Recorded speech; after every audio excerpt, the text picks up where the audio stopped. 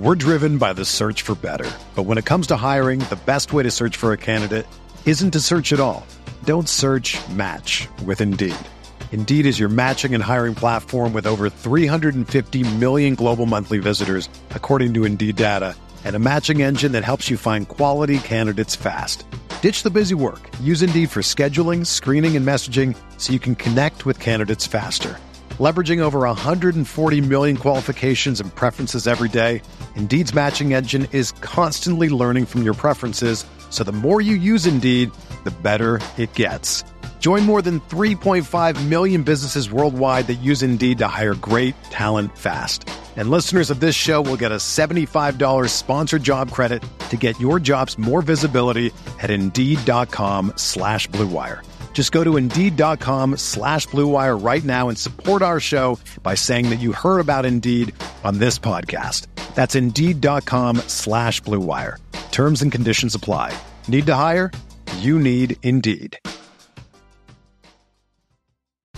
Whether you're a world-class athlete or a podcaster like me, we all understand the importance of mental and physical well-being and proper recovery for top-notch performance. That's why I'm excited that Unified Healing is sponsoring this podcast. Unified Healing is a new and super innovative global network of wellness centers powered by Energy Enhancement System, or EE System. If you haven't heard of the EE System, you'll want to listen up. This technology promotes wellness, deep relaxation, purification, and rejuvenation.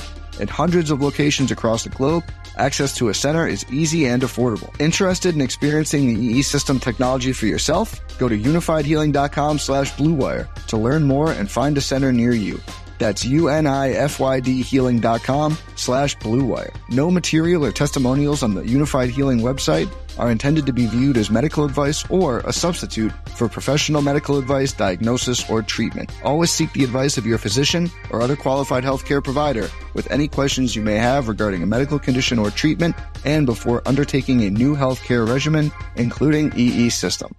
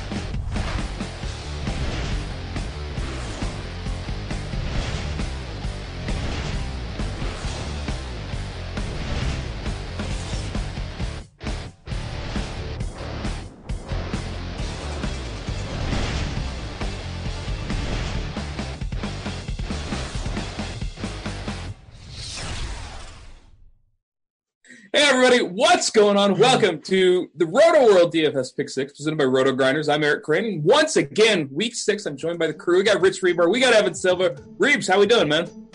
Man, what's going on, guys? It's hard to kind of believe it's week 6 already. You know, we're closing in on these big time bye weeks that are coming up. It's like mid-October already. Like everyone's like decorating for like Halloween, like getting everything. Like my wife wants to put stuff up. There's leaves falling in my yard. I got to rake leaves now. It's just not ideal, man. It's blowing by. Wait, hold on. So what's the Reeves costume for Halloween? Oh, I just go now. So wait, no, the wife doesn't dress you up or anything? Oh, no, man. We got kids. We take them around, do the whole I know. family. You don't have like a family kid thing that you put on? No. I don't go out like that, man. See, we're doing something this year. I pass out candy. That you're a real American hero there, Reeves. We got Evan Silva. Evan, what I'm going to go out on a limb and say Evan's not much of a dress up for Halloween kind of guy. Nah, man. Coming off a good week. And I'm really looking forward this week to seeing Julio Jones just dominate between the 20s. I'm so excited. Yeah, I'm so excited. I know he's got it. It looks like based on his past game logs that he somehow loses the fear of the end zone when he plays Tampa Bay, though. That could be good. That could be a good indicator. You know, he's just afraid of the end zone. But when he's playing teams that dress in the ugliest uniforms in the NFL, somehow he loses that fear. So it's possible that's predictive, but I'm guessing that he just dominates between the 20s. Please God, we need an air yards based on opponent's jersey color model. Let's get that going. Frisco Josh, for you out there, defenses don't matter, as you know. Let's go ahead and talk about the color of the jersey. We'll get that going now. All right, let's go ahead and go into our first game, because that's what Evan's already talking about. It's Tampa Bay and Atlanta. It's a total of 57.5. Atlanta, they're 3.5-point favorites. And Evan, you buried the lead because I'm sitting here looking at Julio this week. This is the week. If a team gives up 6 touchdown passes to Mitch Trubisky, I'm going to assume that Julio Jones can get in the box. Reeves, come on board, buddy. You're with me, right? Yeah, this is the same spot last year that kind of awakened Julio's, long slumber. He's now gone 62 straight regular season completions without a touchdown. And the last came in this game at home against Tampa Bay. Evan kind of talked about he has really great splits against Tampa Bay, especially at home, where he's caught 46 of 60 targets for 813 yards in 6 games. He has 10 touchdowns against the Buccaneers in his career. That's basically a quarter of his career touchdowns. So, yeah, I mean, this is the spot. If it's not here, then when is it going to be, man? It'll probably be against the Jaguars or some really tough matchup where nobody plays them. I mean, that's just how this seems to work every single week. He's still going for 160 this game, though. Maybe no touch. 10 for 160, and I'm calling he gets in the box because, I've been calling it every single week, and eventually I'm going to be right. So we obviously like Julio Jones here. He's going to put up the yards. He's going to put up the catches. Evan, we got Matt Ryan. He's the most expensive quarterback over on DraftKings. Is he worth it this week in this matchup? No, because you can get Jameis Winston for just a little bit above the min. It makes no sense whatsoever what they've done with that pricing. Right. I don't know. I mean, maybe that'll translate to Matt Ryan being real low owned. But I think that Jameis Winston is going to end up being he deserves to be a super popular cash game play. People forget that Jameis Winston just crushed it in the last 5 games last year, 317-yard average, 9 touchdowns, 5 interceptions. He looked incredible in the preseason as well under this new play caller, Todd Monken, who has a history with Mike Gundy at Oklahoma State. He went to Oklahoma State where they run the air raid, and he had never coached in the air raid before. And he learned it on the fly. And then he parlayed that into a college head coaching job. I believe it's Southern Miss, and they ran the air raid there. And he winds up as the wide receivers coach in Tampa Bay, works his way up. Now he's the OC. He's been calling plays for the Buccaneers, and they've been operating at a highly efficient rate, of course, until facing arguably the best defense in football on the road at Soldier Field in week 4. Ryan Fitzpatrick ends up getting benched.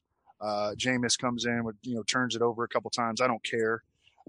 He has been playing at a really high level. Really, all these quarterbacks in the Bucs offense since Todd Monken became the play caller, all the quarterbacks have been functioning at a very, very high level, even on down to Ryan Griffin, their third-string quarterback who tore up the preseason. He was a guy that you wanted to play in preseason DFS. Jameis Winston also has a great history against Dan Quinn's defense. He's been a top 10 fantasy quarterback in 3 of 5 career starts against Dan Quinn's defense since Dan Quinn became the Falcons head coach, and a top 12 fantasy quarterback in 4 of the 5. And Dan Quinn's defense has never been as weak as it is now. I really like, you could set this at 60, and I think that I would still take the over on the total for this game. I mean, I think it's going to really live up to the expectations. Yeah, I mean, it's really tough to imagine either of these defenses stopping the other team. And, what does that mean? That means that we can pretty much play anybody from this game. So, Reeves, obviously we like Julio. We like Jameis Winston. Who are some of the guys that you're making sure you target, Reeves? I mean, everyone. We spend more time talking about who we don't want to play in this game. But enough about Logan Paulson. I mean, yeah, everyone is on the table, like Evan said. I mean, you look at both these teams. We talked about last week, the Falcons. The last 4 games have gone 55, 80, 73, 58 total points. The Bucks 4 games have gone 88, 48, 57, 58. Everything is set up. These teams have a history of playing shootouts already, even when it wasn't lined up. I mean, their last 5 meetings in Atlanta have combined for 55.2 points. It's set up for just a beautiful spot. I mean, Mike Evans has a great history along with, Jameis against Dan Quinn's defense. He averages almost 19 PPR points per game against them in his career. We got on the Bucs side or the Falcons side. I mean, you can keep playing Sanu. He's been like a top 30 guy 3 weeks in a row. He's at 7 or more targets in each of the past 3 games. Who isn't in play? I mean, I guess we can talk about OJ Howard if he's going to play. Devontae Freeman. Devontae Freeman is definitely and not all in the play. Bucs running backs. Okay. Yeah, let's talk about the Bucs. Let's talk about it. Let's talk about it. Yes. There's been a lot in the fantasy community, the past couple of days about defenses not matter, and I'm not stoking those flames, but literally when slates come out. And we're in the 6th week of the season, so things I'm looking for already this season. Already, when I circle things out, I go immediately straight is who's playing the Eagles, because no one can run on the Eagles. Last year it was game script induced. This year the Eagles have trailed for the 3rd most snaps in the NFL. Teams still can't run on them. Teams don't try to run. They lost Rodney McLeod. Their secondary is terrible. I look to see who the Eagles are playing. Does that team have functional wide receiver play? Are they good? I'm going to elevate those players. Who's playing the Kansas City Chiefs? Not because their defense is bad, because I want to target running backs. They are absolutely horrendous against the run, where linebackers can't cover anyone in pass coverage. Some of that is game script induced, the volume that they see in the passing game. But Anthony Hitchens, Reggie Ragland, these guys are horrendous in space. I look to see who they're playing. This week they play a guy like James White. It's an auto smash spot for a guy that's already involved in his offense to that degree. And who's playing the Atlanta Falcons, because they're in the same boat. They play that cover 3 we talk about every week. They want to allow a bunch of underneath, targets and make tackles in that cover 3 defense. But when you're talking about matchups, they need to be something that you arrive to after your icing on the cake that elevates a player. You have to be able to start with something functional with the player first, and you can't just play matchup alone. And that's what we have here with this Tampa Bay backfield. They are averaging a combined 67 yards per scrimmage per game. That is dead last in the NFL. To give you an idea of the gap of how bad that is, the Arizona Cardinals are 31st. They're at 92 yards per game, basically a 25 full yard difference per game than the Bucs backfield. The only way you can talk about either of these guys, Peyton Barber or Ronald Jones, and we still don't know what the split's going to be there or who's going to get touches, is to strictly just talk about how bad Atlanta's been in that area of the field. You can't talk about anything as a starting block point based to talk about in these Bucs back guys. Ronald Jones, Peyton Barber, you can't. It's just you're literally blind playing the matchup, which generally leads to poor results. I mean, what if I said that Ronald Jones was under 4K on DraftKings, though? I mean, you can mix him in a GPP. I don't have anyone faults that's the typical, but you can't form an argument for any of those players on their own merit outside of Atlanta and the game total. That's the biggest rant I've ever heard you go on, Reeves. Yeah, I agree. I was thinking the same thing. Yeah, it was kind of unbelievable. Reeves is usually just get quick, not too strong. He tells you how it is, but he doesn't just kind of go off. Evan, it was like you just morphed into Reeves' body real quick. So I'm assuming then, Silva, you do not like Ronald Jones this week. No. I mean, no. I think that because the Bucs running backs do not catch passes, and Ronald Jones did not catch passes in high school, he did not catch passes in college, and he couldn't catch passes in the preseason, and he hasn't caught passes in his limited time in the pros so far. So why would we all of a sudden expect him to catch passes? We wouldn't. Peyton Barber didn't catch passes at Auburn and has not caught passes in the pros. So I think that, if we're going to try to be real sneaky, we might look at Adam Humphries as a super cheap I know it's gross. Oh. I mean, if the Bucks want to throw their running backs, they're doing the Falcons an ultimate favor because that means the ball's not going to Mike Evans, Chris Godwin, Cameron Brate. Jameis targeted Adam Humphries off the bench against the Bears more than any other dude. Just so you know, I am not playing Adam Humphries. Okay, I'm just making sure. I'm playing Cameron Brate for sure. But I just wanted to drop his name because I don't know. We're looking for little off the board plays every week, and I mean, I love my off the board wide receivers, but I got to draw the line somewhere, and I feel like Adam Humphries is a reasonable place to do it. Yeah. Right, fair enough. Well, let's talk about Cameron Brate because he's somebody who, if OJ Howard misses, Brate might end up being the chalkiest tight end on the slate. It's probably going to be him or Eric Ebron. If OJ Howard plays, though, he's actually cheaper than Brate, and I understand he's banged up, but Reeves, talk to me about Brate because I know you're all in on this guy.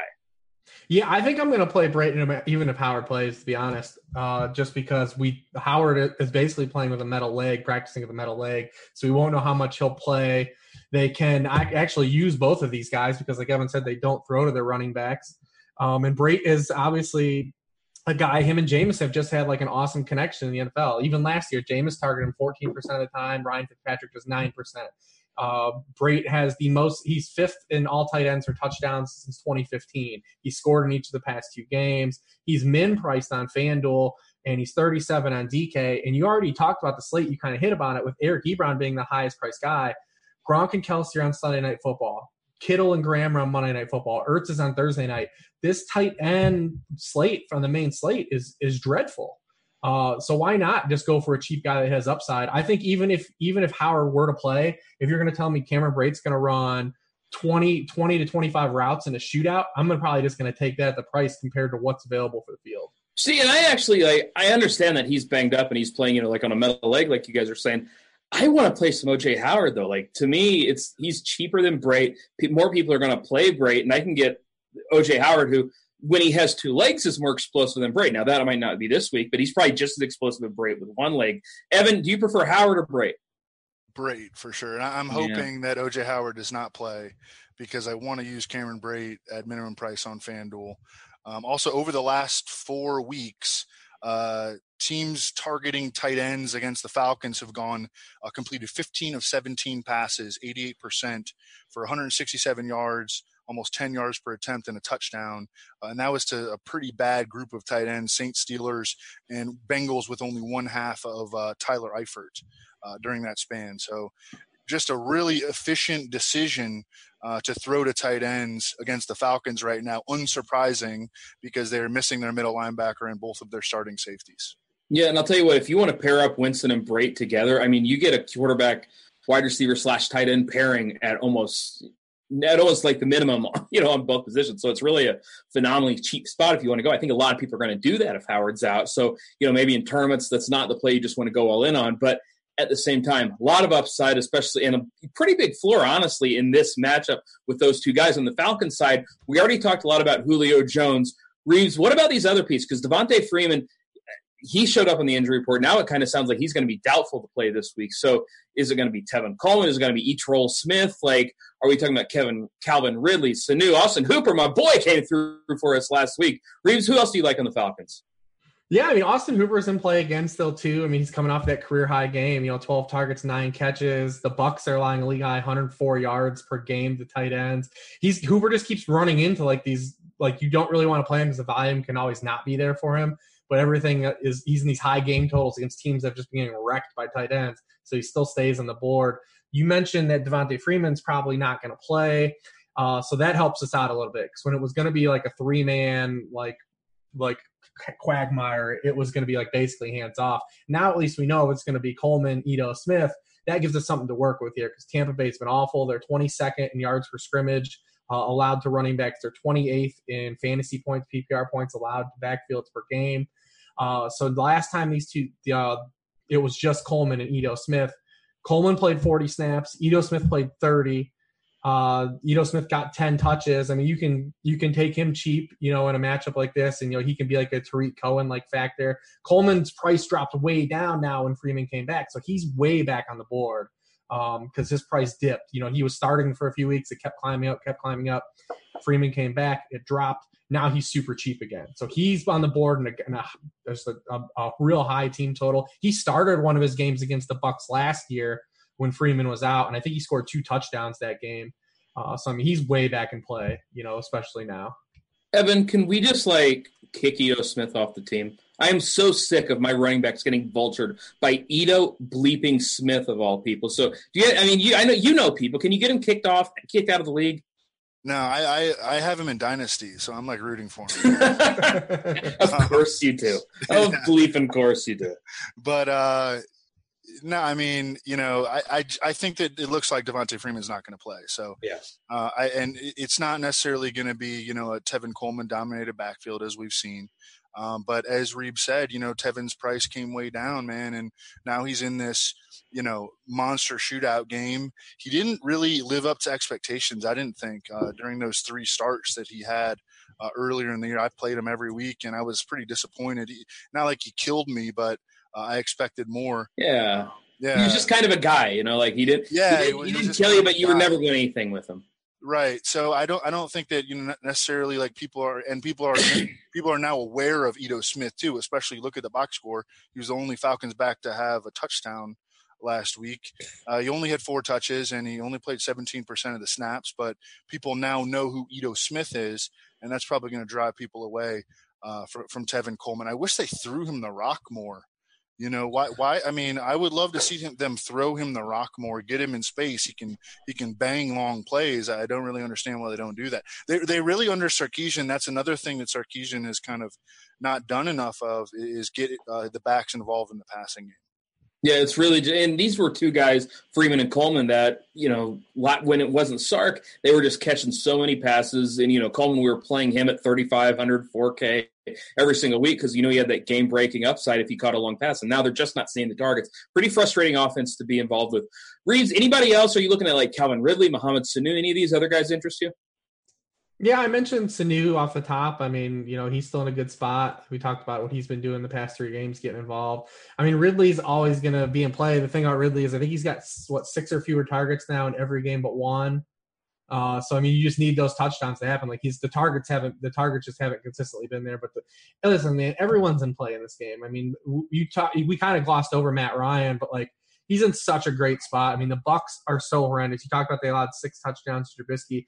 They are dead last in the most standout categories you would want to target a team to be in. I mean, they're 32nd in yards per attempt to quarterbacks. They're 32nd in yards per game. They're 32nd in touchdown rate. When you have those kind of peripheral stats, there's no one really in the passing game that's hands off because there's just going to be a plethora of points to go around.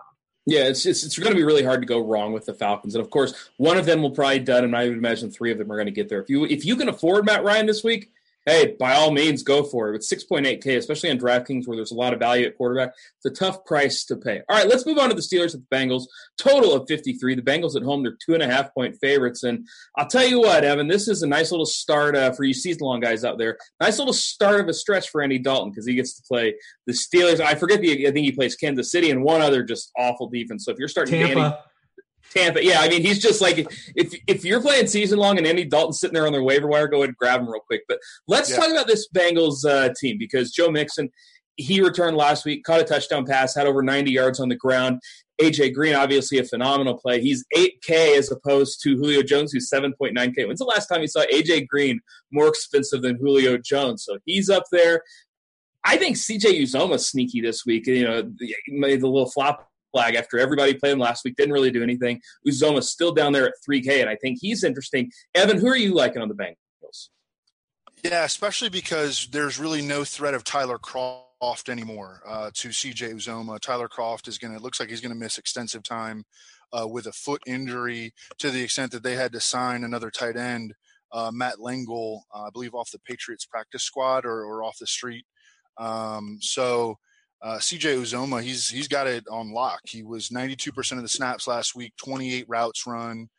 Kroft gets injured. You look at the tight ends that have faced the Steelers so far, just murked every week. Austin Hooper blows up for 9 catches. Week before, Ravens tight ends had 10 catches. Week before that, the Bucks tight ends had 9 for 106 and a touchdown. And Kelsey, of course, crushed them in week 2. I think that the target expectation for CJ Uzomah is probably like 3 to 6, so that's a definite concern. That's really the primary concern. But if we can get him close to minimum, he's in a good matchup. He's on a team that ranks 3rd in the NFL in scoring, and he's going to be out there the entire game. I think he's definitely interesting. Joe Mixon, Marvin Lewis every week comes out. Oh, we're gonna share the backfield this week between Mark Walton and Mark Walton. Nobody fell for that last week, did they? I hope not. Joe Mixon comes out and has 25 touches, career high in snaps. The Steelers have actually been pretty good against RBs so far, holding them to 3.4 yards per carry, 3rd fewest receiving yards allowed to RBs. But again, that high volume workhorse usage, playing at home. They just don't trust Mark Walton. I mean, why would they trust Mark Walton? Because he stinks, or at least at this point he stinks. I expect another 20-plus touches. Joe Mixon has 22, 22, and 25 touches. This game absolutely has high scoring potential against teams that rank 3rd in the NFL in scoring, the Bengals, and 4th in the NFL in scoring in the Steelers. What I want to hear is, because, Reeves was the first one to parse this out. Everybody just for years said, oh, Ben on the road, you can't play him. But Reeves really was the first one to parse out that it's really just 1 p.m. Eastern time road games. It's not, it's not the 4:30s. He's fine in the 4:30s. He's great in prime time. I mean, he's like at his best in prime time. Doesn't matter if he's on the road or at home. He's great in domes on the road.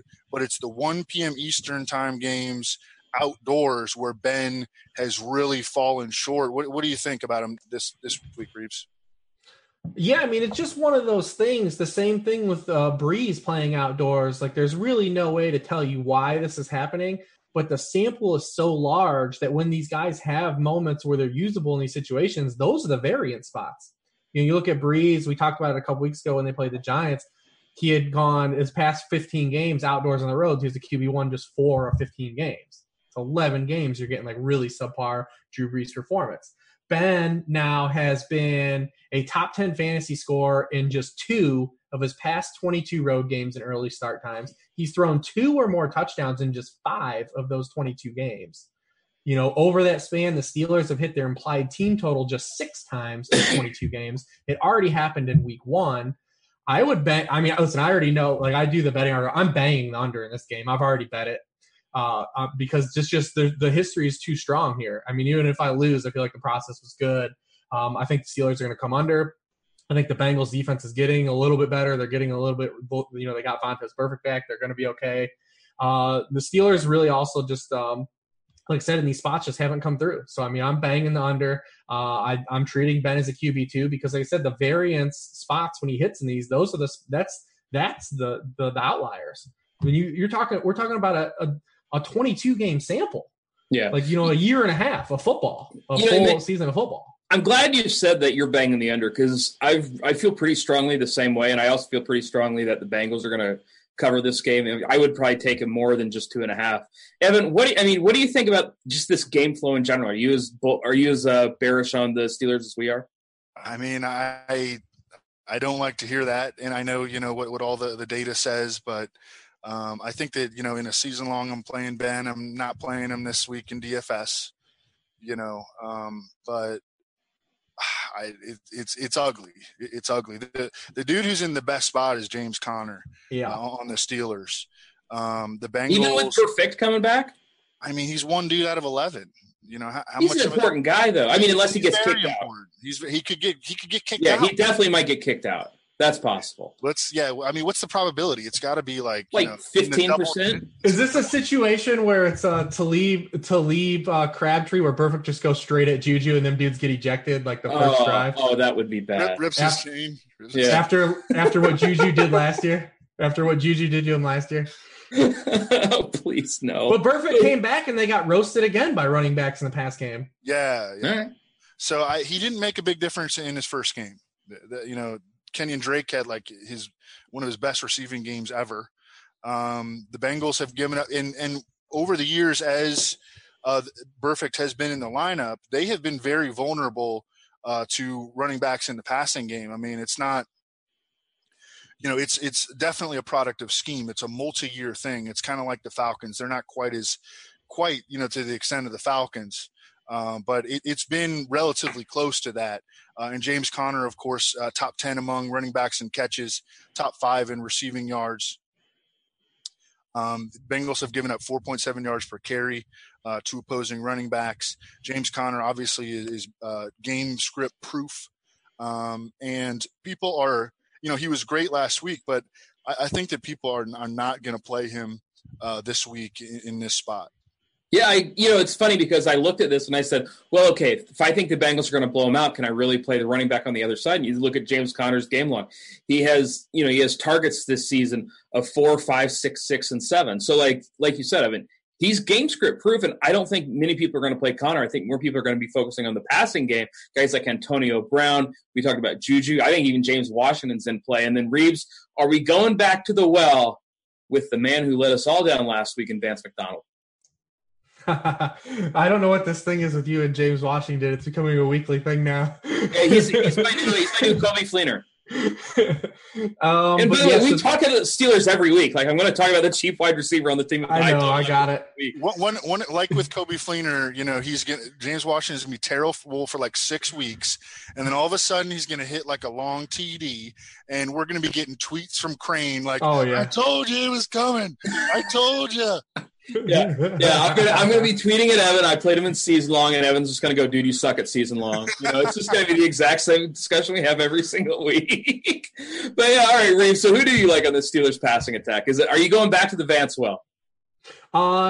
No, because the Steelers really pulled one off on us that last week. Vance ran 19 pass routes. Jesse James ran 15. The week before it was 32-11, complete dominant split. And they just kind of went back to kind of like a, 55-45 last week. So we don't know what we're going to get. We don't know. I mean, the spot is good. I mean, the Bengals are 25th in points allowed per game to tight ends. And that's when – and you think about who they've faced. They're that bad, and they face the Dolphins and the Greg Olsen-less Panthers in 2 of their 5 games. That's how bad they've been. So, I mean, you could take a shot in tournaments. I think the floor is just – we saw last week. The floor is just too low. When you can play a guy like Brait or someone like that, or your guy O.J. Howard or Hooper, and probably feel a little bit safer. You can still play Antonio. You can't fade that kind of volume Antonio's got with his type of talent. You just don't fade that. You can look for him. He's not going to be a guy I'm going to play in cash just because his price and where I can get a guy like Julio or like even like a guy like Bob Woods maybe. I like Juju still. He's got 12 red zone targets. He leads the team in targets inside the 10. He's in play still. I mean, all of that is still good to go. The other side's pretty interesting to me because, we got the Bengals, and what they did last week was great. We love when we see rational coaching, especially when it caters to a team's best players. They move A.J. Green in the slot for almost 50% of his routes last week, 45%. A lot of people were like, oh, Xavier Howard, what's going to happen? They've been so good against wide receiver ones. Well, Bill Lazor said, we're just going to shuffle A.J. Green in the slot where he had, 3 catches and 50 yards, half of his game total.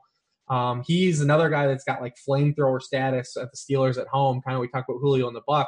The only problem is all of those splits, none of them have come against Joe Hayden. And I don't know what the thing is with it's like career long for A.J. Green. Him and Joe Hayden have like this ongoing history of where Hayden has just nuked him. And Hayden nuked Julio for 3 quarters last week to 0. Julio had 0. And so they played 8 times, Hayden and A.J. Green. A.J. Green has gone – he's been held to 51 yards or fewer in 6 of those games. He's gone over 3 catches just 3 times in those games. Obviously, you're not going to fade A.J. Green. He's not Antonio Brown corollary of targets and talent. You don't fade that. But there's like a real bulk history of Joe Hayden really sticking it to A.J. Green. Are we Which really means Tyler Boyd is the dude. You're on team Tyler. I just can't be afraid of Joe Hayden of all people. Like I just can't do it. And I understand it's got a history with AJ Green, but it's Joe Hayden. Like Evan, should we really be scared of Joe Hayden? Well, and Reeves touched on both of these points, and I'm going to give a hearty defense of Vance McDonald. Okay. All right. Because Reeves. I need it. Reeves did not like Alfred Blue last week, and neither. Dude, Alfred Blue ran 45 pass routes. He ran for like 48 yards. He played 79 of 80 snaps in that game. I'll take the L. I did not see 45 pass routes in Alfred Blue's please tell me range of outcomes. Please tell me people were out there tweeting at Reeves. Why didn't you know he was going to run over 40 pass routes? That would be amazing. Because I had him in Thursday Mondays, and I ran one lineup in Thursday Mondays, and like every dude hit, and I had Alfred Blue, but they kept not giving him the damn ball on the goal line. So I'm like, please. To be fair, Evan did text me Friday. Evan did text me on Friday in the afternoon about Alfred Blue. Alfred Blue. You ready for Alfred Blue week? But anyways, so, Reeves noted that, AJ Green ran the slot last week, 45%. And he had his most targets of the season, and he had his most yards of the season. And he also had a touchdown out of the slot in week 1 against the Colts. So they've been dabbling with this. Joe Hayden has played 4 snaps in the slot all year. So, it's in all likelihood, Joe Hayden, if like Bill Lazor needs to keep running him in the slot, keep him away from Joe Hayden, let him match up with Mike Hilton, who's pretty good, but he's real small. He's like 5'8", like 180 or something. Like, he's so small. That's why I didn't get drafted out of Ole Miss. For Vance McDonald, so last week, Antonio Brown was the only dude on the Steelers who had more than 4 targets. So it's hard, or I think maybe James Conner had more than 4. But certainly none of the receivers. Juju had 4. Vance had a couple. So, it just wasn't a big volume game for the passing game in general. They played with a lead. That's going to translate to Jesse James playing a little bit more because he's the blocking tight end. I like Vance McDonald as a bounce back, but, his salary probably went up just because of the ownership, right? They raised the – oh, no? 3.4K. Okay. What is he on FanDuel, Reeves? Do you know? Here, I can pull it up real quick. It's just one button away. Yeah. He is, drum roll please, he is 4.6K, so $100 over. Okay, so he's the same as he was last week. And yeah. By the way, you people don't pay up for tight end this week.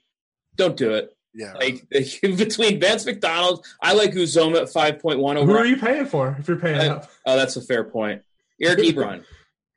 6.5K. See, I'll tell you what, that's right, guys. I'm here for you just sitting. I'm just a guy sitting in a chair saying, don't play Eric Ebron, and I would have been wrong most weeks, but not this week.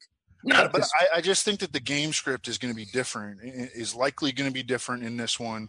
But you're right. I think he's going to be volatile all year. He's not going to be like a consistent producer. But I think that he's going to get more looks this week. And we've seen he's got like really good run after catch ability. Just get him the ball. He kills guys. Get him the ball like 4 times, please. And he's going to break a lot of tackles. Yeah. By the way, the chat is sitting here, they're making fun of us, Evan. They're sitting here around here saying, you can't really predict Vontaze Burfict getting kicked out. That's like worrying about foul trouble in the NBA. They're joking around. Like, don't. Well, yeah, that. And by the way, Burfict getting kicked out of a game is still more predictable than foul trouble in the NBA. I'm just going to say it. All right, let's move on to our third game. It's Kansas City at New England. We got the Sunday night. It's not a hammer anymore, but it's still a pretty massive total on Sunday night. 59.5. Thank God it's not a hammer. Yeah, I know, right? Can you imagine, like, if you're winning if you're sitting there winning the Millie Maker on Sunday and you say, all I have to do is fade the 60-point total between the Chiefs and the Patriots? God, that would not be fun. You would not end that night in a very good mood, I can promise you. So let's talk about this game because it just has everything. On the Patriots side, Edelman's back. Gronkowski seems fine. Sony Michel, he's a little bit banged up, but he still seems like he's going to play. James White, we all know the upside with him. And, like, Reeves, is there anybody not to like in this game, honestly? Yeah, it's another one of those games where you just try to find, like, what pieces are you not, like, really attracted to. It's really hard to make a case for Chris Hogan. He's in that matchup. Like, you can just say matchup team total. Dude has, 11 catches this year? Like he's out there, he's on the field, like he's getting exercise, like he's exercising during the games, but like they're not using him. They're not using him to do anything. But if there's a dude that's going to catch 2 touchdowns on a random game, who knows? We saw Dorsett like had his fewest number of targets and ran his fewest number of routes in a game last week, as Gordon doubled his targets and routes from his first game. Gordon's still in an area where he's not getting enough burn to make you feel good, but you can take some swings. I mean, see what happens. I doubt he has the kind of ceiling though to like win you a tournament. Like even when he scores, like last week he scored, but what did you get? 10 points. Like, so like you could take a victory lap on that, but you're probably not going to get enough points out of him to really do something unless he makes like a really long catch and run. It's just one of these games. This game is the highest game total for an NFL game since 2004. And it's already moved up. It got hit. It started at 58. It opened at 58 and it's got pegged up. Can you imagine like a team total opening at 58 and you just being a better saying, "Oh, I can't wait to fire that over"? Like that's just nutty. It's hard to find a way like where like teams are going to slow each other down. So Patrick Mahomes, the past 2 weeks, has faced a little more pressure each week. Last week was the most pressure he faced since week 1. He's facing a defense that is the absolute worst in pressuring the quarterback. They are dead last in the NFL in sack rate. They just allowed a top 5 scoring quarterback week to a dude whose best weapons were Eric Ebron and Chester Rogers. It's just a real good bounce back spot for, I guess if you want to call it a bounce back spot. The dude threw for 300 yards against the Jaguars, to just light up, the Patriots, defense. They're not going to put any pressure on this guy. And everyone here is going to benefit for the merrier because of it, because we saw like when he doesn't get pressure in those weeks 2 and 3, what happens? Yeah. Bombs away. Yeah, exactly. I mean, it's a phenomenal spot for Mahomes, for Tyreek Hill. I even think Sammy Watkins can have a big one here.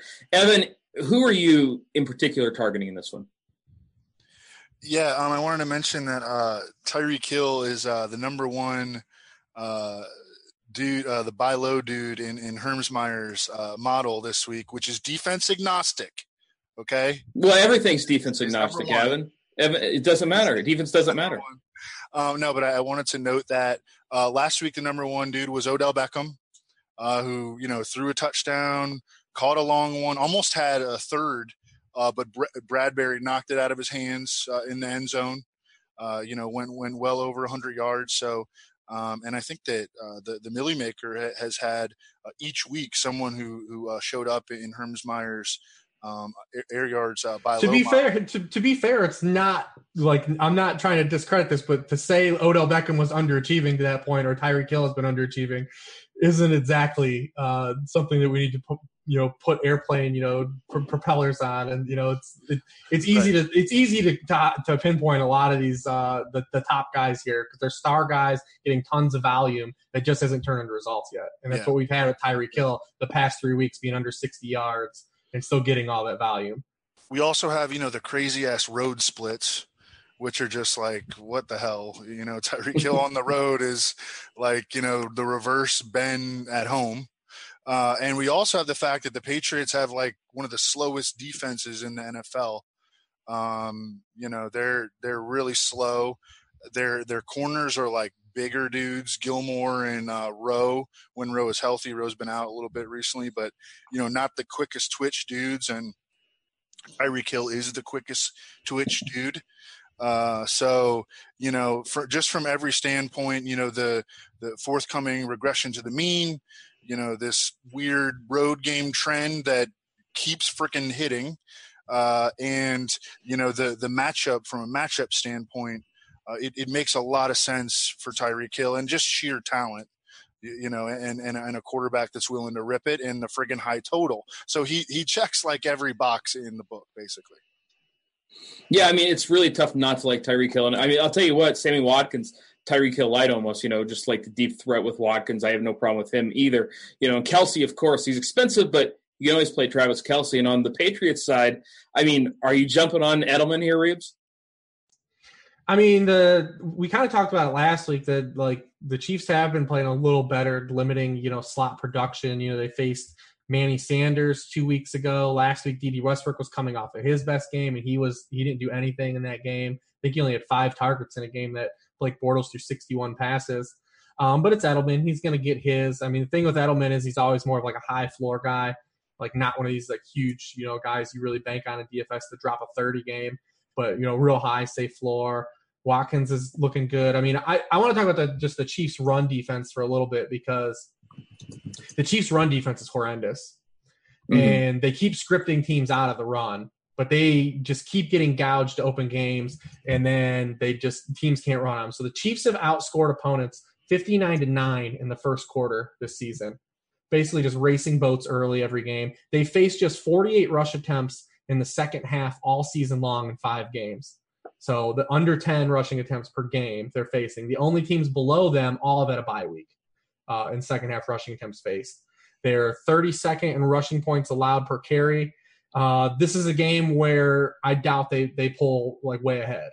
This is a game where, I mean, this is a game where you're going to see the Patriots stick with the run and 4 quarters of rush volume against this defense for the Chiefs, and they haven't yet faced that, in a game this season.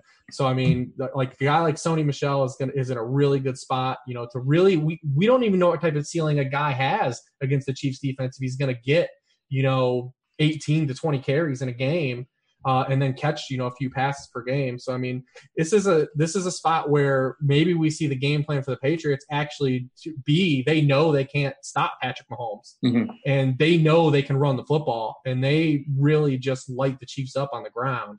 I don't know if they're really capable of doing that, but I think that they can come out and try to do that in this game. Yeah, I mean, go ahead, Evan. Yeah, I mean, we've seen them do this to the Colts, famously over the years. But it makes some sense. I mean, and this is the avenue where the game goes under. This is where the scenario where it doesn't meet expectations, and maybe stacking up a different game, you get an edge in that way. But this is the way that it doesn't meet the expectations. If the Patriots are able to control the game on the ground, they love Sony Michel. I mean, one of the most popular statistics for a few weeks there was just that when he was in the game, they were giving him the ball. His like touches per snaps were like the highest in the league. And then he really started to get volume and play more. And, we've seen he's been super, super productive. Like, they love this dude.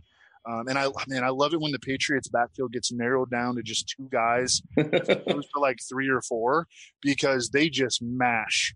And, you wound up getting like Sony Michel in like the 8th or 9th round, and he's like a borderline RB1, in season long. And James White, no one want to take him, and he's an every week starter, even in non-PPR. But the Chiefs this year, they have faced 47 pass attempts per game. That's almost 3 more than the next highest in the NFL. They have allowed the most receiving yards to running backs in the NFL. And they've allowed the second most receptions to running backs in the NFL. It's also possible that the Patriots try to do the Sony Michel thing, and then it doesn't work. Hey, the Chiefs come out and Tyreek scores 1 and Kelsey scores 1, and all of a sudden it's 14-3, and it's the James White game the entire time, So, I mean, that's like sort of hedging and not taking a stance, but it's not an easy game script to predict by any means, because we have 2 very high octane offenses and we have 2 very vulnerable defenses. And, a lot of what ends up happening in the game is probably going to be based on maybe what happens early in the game. Yeah, I mean, look, if you're playing that showdown slate, you need either one of Sony or James White. You can play both of them, but you definitely need at least one of them. I would not. I think, both are such good spots. Oh, yeah, of course. I mean, it's really hard to go wrong there with those guys. They're going to get touches. Josh Gordon, are we buying Josh Gordon, Reeves? I mean, I already talked about Josh. Did you miss me talking about Josh? No, I heard about it. I just want to make sure, are you buying him? Am I buying it? Not really buying, but I mean, sure. I can see you can sell me. You can tell me a story about it. I have no story. I have no stories. Yeah, I mean, he ran 18 pass routes last week. It was up from 9. He had 4 targets, up from 2. Made the splash play. you can see that there's a disconnect still between them. He was wide open on 2 of his targets, and Brady just, I don't know what the story was on either one, but there was an obvious disconnect because he had catch, he murked his dude on the route. I don't know if it was a timing thing, obviously I'm not going to blame Tom Brady at this point. I know Evan's going to tell me I'm wrong, but Brady looks so washed. I know Evan's going to tell me. It's the most Crane take we've had. Yeah, Brady so washed up. Reeves about to be late for the Josh Gordon dance, isn't he? Yeah, so I'll tell you what. When Brady goes off tomorrow night, and it's a 60-point total, so I'm sure he will. You can go ahead and tweet at go ahead tweet at me. That's fine. Do your victory laps. He looked washed. Yeah. No, well, I mean, they have the extra couple of days, to maybe get him more involved in the offense. He's been under 30% of the snaps, like Reeves said, not getting a lot of routes. But I mean, I would expect him to move up to the 50% range. He's been blocking well in the running game too. He's shown up as a blocker a few times. I get the sense, and knock on wood, but I mean, I think that he's kind of buying in. And the signs have been pretty positive so far. And the biggest weakness on the Chiefs, we talked about this, didn't we? They don't have any strengths on defense. But their biggest weakness is defense. Yeah, the Chiefs' biggest weakness is playing defense. It's just it's just what it is. And it's a good thing they have the pieces to go out and try and outscore teams, because that is absolutely what they're required to do. Because there is no way this defense is stopping anybody, even a washed Tom Brady. All right, let's talk about. Go ahead. They've given up the most 20-plus yard pass plays in the NFL, and they just lost, maybe their best pass rusher in Justin Houston for multiple weeks due to a hamstring injury. So quarterbacks are going to have even more time. That's going to give, Gordon more time to get deep. That's going to give Tom Brady more time in the pocket, theoretically. And then at the end of the day, it's going to come down to the usage. Is he going to get, an increase in usage? And is he, are they going to connect? But I mean, from a matchup standpoint, it looks real hot. It's just, as Reeves, the foundation of what Reeves was saying is just that, hey, he has not been out there very much so far. All right, let's talk about some swings, take some cuts. Cuts. Mm-hmm. All right, let's talk about some other quarterbacks on this slate, because, of course, we talked about the 3 big-time total games. There's one other quarterback for a guy that has a team with a massive team total, and that's Jared Goff, the Rams. Rams have a 30-point team total. They're facing a Broncos team that just hasn't been good defensively. Reeves, what do you think about Jared Goff this week? I'm kind of sketchy on it because of Cooks and Kupp are, I don't know if either of those guys are going to play. And I don't, the line hasn't accounted for that to this point. Maybe they're not worried, but most often than not, guys have missed the week after a concussion. It's kind of been an ongoing trend for the last, a couple of years. So especially for a guy like Brandon Cooks, who obviously had the concussion in the Super Bowl and was knocked out and his hit was really bad. Kupp didn't practice today. It's I want to see what's going to happen. And Goff's one of those guys, I think in season long, you don't have to stream for him because he's still, he leads the NFL in passing yards. He's thrown for 300 yards in 4 straight games.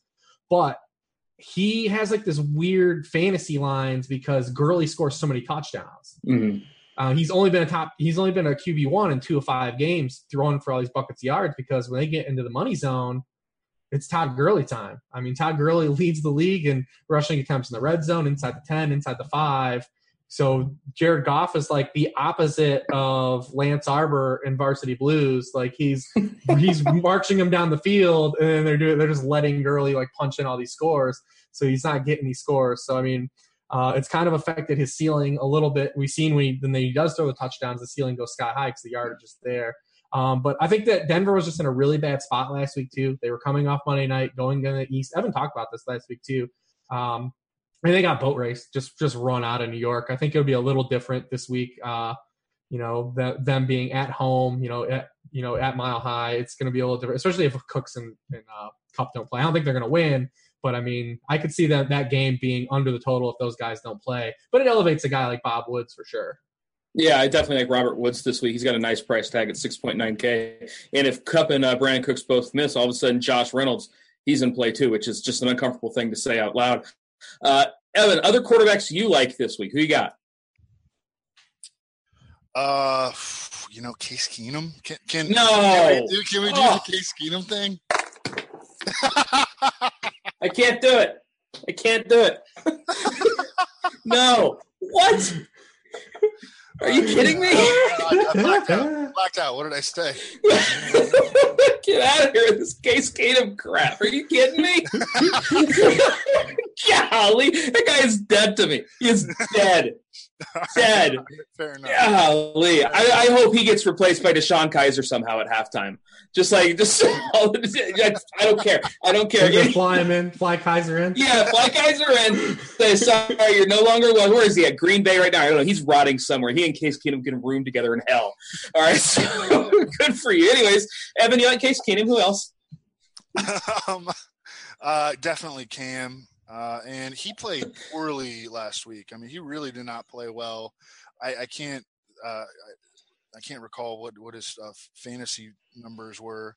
But just watching the game, like he did not play well. And it's one thing I've talked to Ross Tucker about, and a dude named Hayden Winks did a little study for us last week, was teams coming off the bye don't necessarily, that's not always a positive thing. And Ross, as a former player, he talks about like, hey, you get out of your routine, you go see your family, you come back, and you don't perform that well on Sunday. It's not just all about, hey, we're getting our body, freshened up. And then what Hayden kind of showed was that the performance was higher variance, coming off the bye. And we saw Alex Smith just, that was awful, dude. Oh my God. He gets through him with Case Keenum and Deshaun Kaiser. That team has not been able to figure out what they are week to week. No. They're losers. They are. That's who they are. That's who they are. They figured it out. They just don't like it. Right. But I think that Cam is kind of in a bounce back spot. Now they're both these teams coming off the bye are playing each other, Carolina at Washington. I'm going to go back to some Cam plus McCaffrey. Didn't fully work out last week, but I like it a lot. It is weird because that game is completely hidden too. Like you can scroll down the games and just not even notice the Panthers at Washington. Like I get it, and I'll tell you what, Cam was a massive disappointment for me last week because I had a lot of Odell teams and I just ran it back on the other side with Cam, which it halfway got there, just didn't all the way get there. Reeves, I kind of asked you about Goff and didn't ask you about any other quarterbacks that you like. Who you like out there? I mean, we touched pretty much on everyone I like. I think I'm just going to keep chasing the white Russell Wilson whale. Eventually, there's going to be a game where he has to throw 35 times. I don't know when it's going to happen. It probably won't be in London against this Raiders run defense. But he's still playing like hyper-efficient football, and the Raiders have just been so bad against the pass and run in totality. They've just been bad everywhere. I'm just going to keep running some stacks out there. It's only because I want an excuse to play Amari Cooper in a tournament. I know we got to move forward, but I wanted to hear your guys' takes on Eli tomorrow night. I mean, every single time this game happens, I play Eli and I play Odell with them. Like I did it last year. They crushed it. Tomorrow's going to be no different. You just Eli has smashed Jim Schwartz's D. Three of the 4 years. Last year he didn't even really have anything, and that we thought they were going to it was when they were like dead the whole year, and then they faced the Eagles, and he threw 4 touchdowns. Yeah, that's what Odell went for like 200 yards. No, Odell didn't even play. Oh, that was Odell. The second was when Sterling Shepard went off. Went nuts. And Sterling Shepard scored in every game against the Eagles. Yeah, and by the way, he's back in play tomorrow night too with no Evan Ingram. I mean, he can play. Yeah, I think Eli's interesting, man. I mean, listen, me and Eli have a no touch relationship. Like we're not friends in daily fantasy. But I wrote it up as positive indicators for Eli if you wanted to go that route. Yeah, that sounds depressing. All right, let's talk some other running. By the way, you mentioned Russ Wilson. I get the Russ love. I think I might actually play the Raiders defense at near minimum price against that offensive line. I think I could do worse than that. All right, running back. Oh no, Reeves, don't shake your head, man. It's a defense. It's the most variant position out there. Like, who's to say Russ isn't going to take 6 sacks and throw a pick 6 at some point? It's London. You get the jet lag. You get all. I mean, I'm definitely willing to play a 2,100 defense in London. Evan, am I nuts there? Is it Seattle? Or Oakland? I'll play both of them. Oh, okay. I mean, hey, do what you want, man. Just make sure that you do the Keenum Jeff Hoyerman stack. No. All right, running backs. Let's talk some other running backs. So, who you got for me? And don't say any of these Houston guys. Definitely Christian McCaffrey. I'm just looking here. I mean, I don't know, man. It's pretty ugly. I mean, you could go back to Yeldon for sure. What about Dalvin? No, I mean, is he even going to play? I want to play Latavius. Actually, Reeves texted me about that today.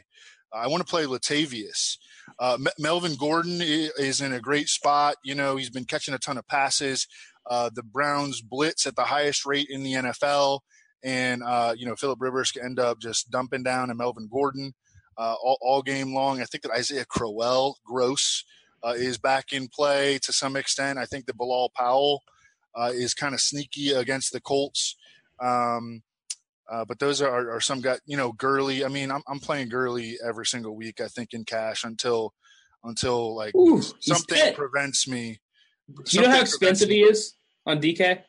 All right. Well, I won't play him in cash on DK probably, but he's $10K. I'll play him in cash on FanDuel until he gets just out of control because, I mean, first of all, the Broncos have gotten crushed in back-to-back games on the ground. And if no Cooper Kupp, he hogs a ton of scoring position usage. So that gives them even more incentive to just force the ball to Todd Gurley in scoring position. So I think that, I'm going to try to force him into cash, going forward. I mean, I know this game's really ugly, but can we go back to TJ Yeldon? Yeah. I mean, I understand it's a 40-point total, and I like the under, but I mean, did you see what Alfred Blue did to the Cowboys? yeah, he ran over 40 pass routes. Reeves, I know what he did. Yeldon's 90, 100, 122 yards from scrimmage the past 3 weeks. No, I like Yeldon this week. It's so weird to like a road team and a road running back in a 40-point total, but I don't hate it. All right, real quick, let's touch on some wideouts. Reeves, who you got for us? What wide receivers are you looking at? They were pretty much all in the games we talked about. I just want to add a couple more running backs because it's such a good running back week. We didn't even talk about Chris Carson, man. Dude's got 124, 127 yards this past 2 games. Oakland has just been horrendous defensively. They're 29th in rushing points allowed per game to backfield, 24th in yards per scrimmage. He's 4,400 on DraftKings. That's going to be real tough to let go. And I want to talk about the Bears guys real fast, man, just because like the Bears guys are in an awesome spot other than being on the road. I know Jordan Howard it left a bad taste in people's mouth because they had like a game where they scored 48 points and he wasn't really involved. But Miami has just been battered on the ground as well. We talked about Mixon coming off injury and got him. The Patriots ran all over them the week before. The Raiders ran all over them the week before that. The Titans backfield actually ran for over 100 yards on the Dolphins. And they're terrible in guarding back. They're another team where their linebackers are just awful in coverage. So we saw what Tariq Cohen did. I mean, those guys are really cheap. Jordan Howard's he's higher priced than DK than he is FanDuel. And then Tariq Cohen is like dirt cheap on both sides. Obviously, you're not playing, either of those guys in cash, but I think it's a really good spot for both of those guys to combo up because I don't think that Mitchell Trubisky is going to have a 6 touchdown passing game again. How could you doubt the Truth Bisky? How could you doubt him? No, I'm just kidding with you. By the way, the last time Minnesota Vikings were 10-point favorites at home over a crappy team, they lost to the Bills. So, yeah, I get Latavius Murray, and I hope everybody else gets stared off. If Dalvin misses, I kind of think Dalvin's going to play in at 5.7K. I got a lot of interest in Mr. Dalvin. All right, real quick, wideouts. Evan, who you got for us? Definitely always wheeling and dealing Adam Thielen.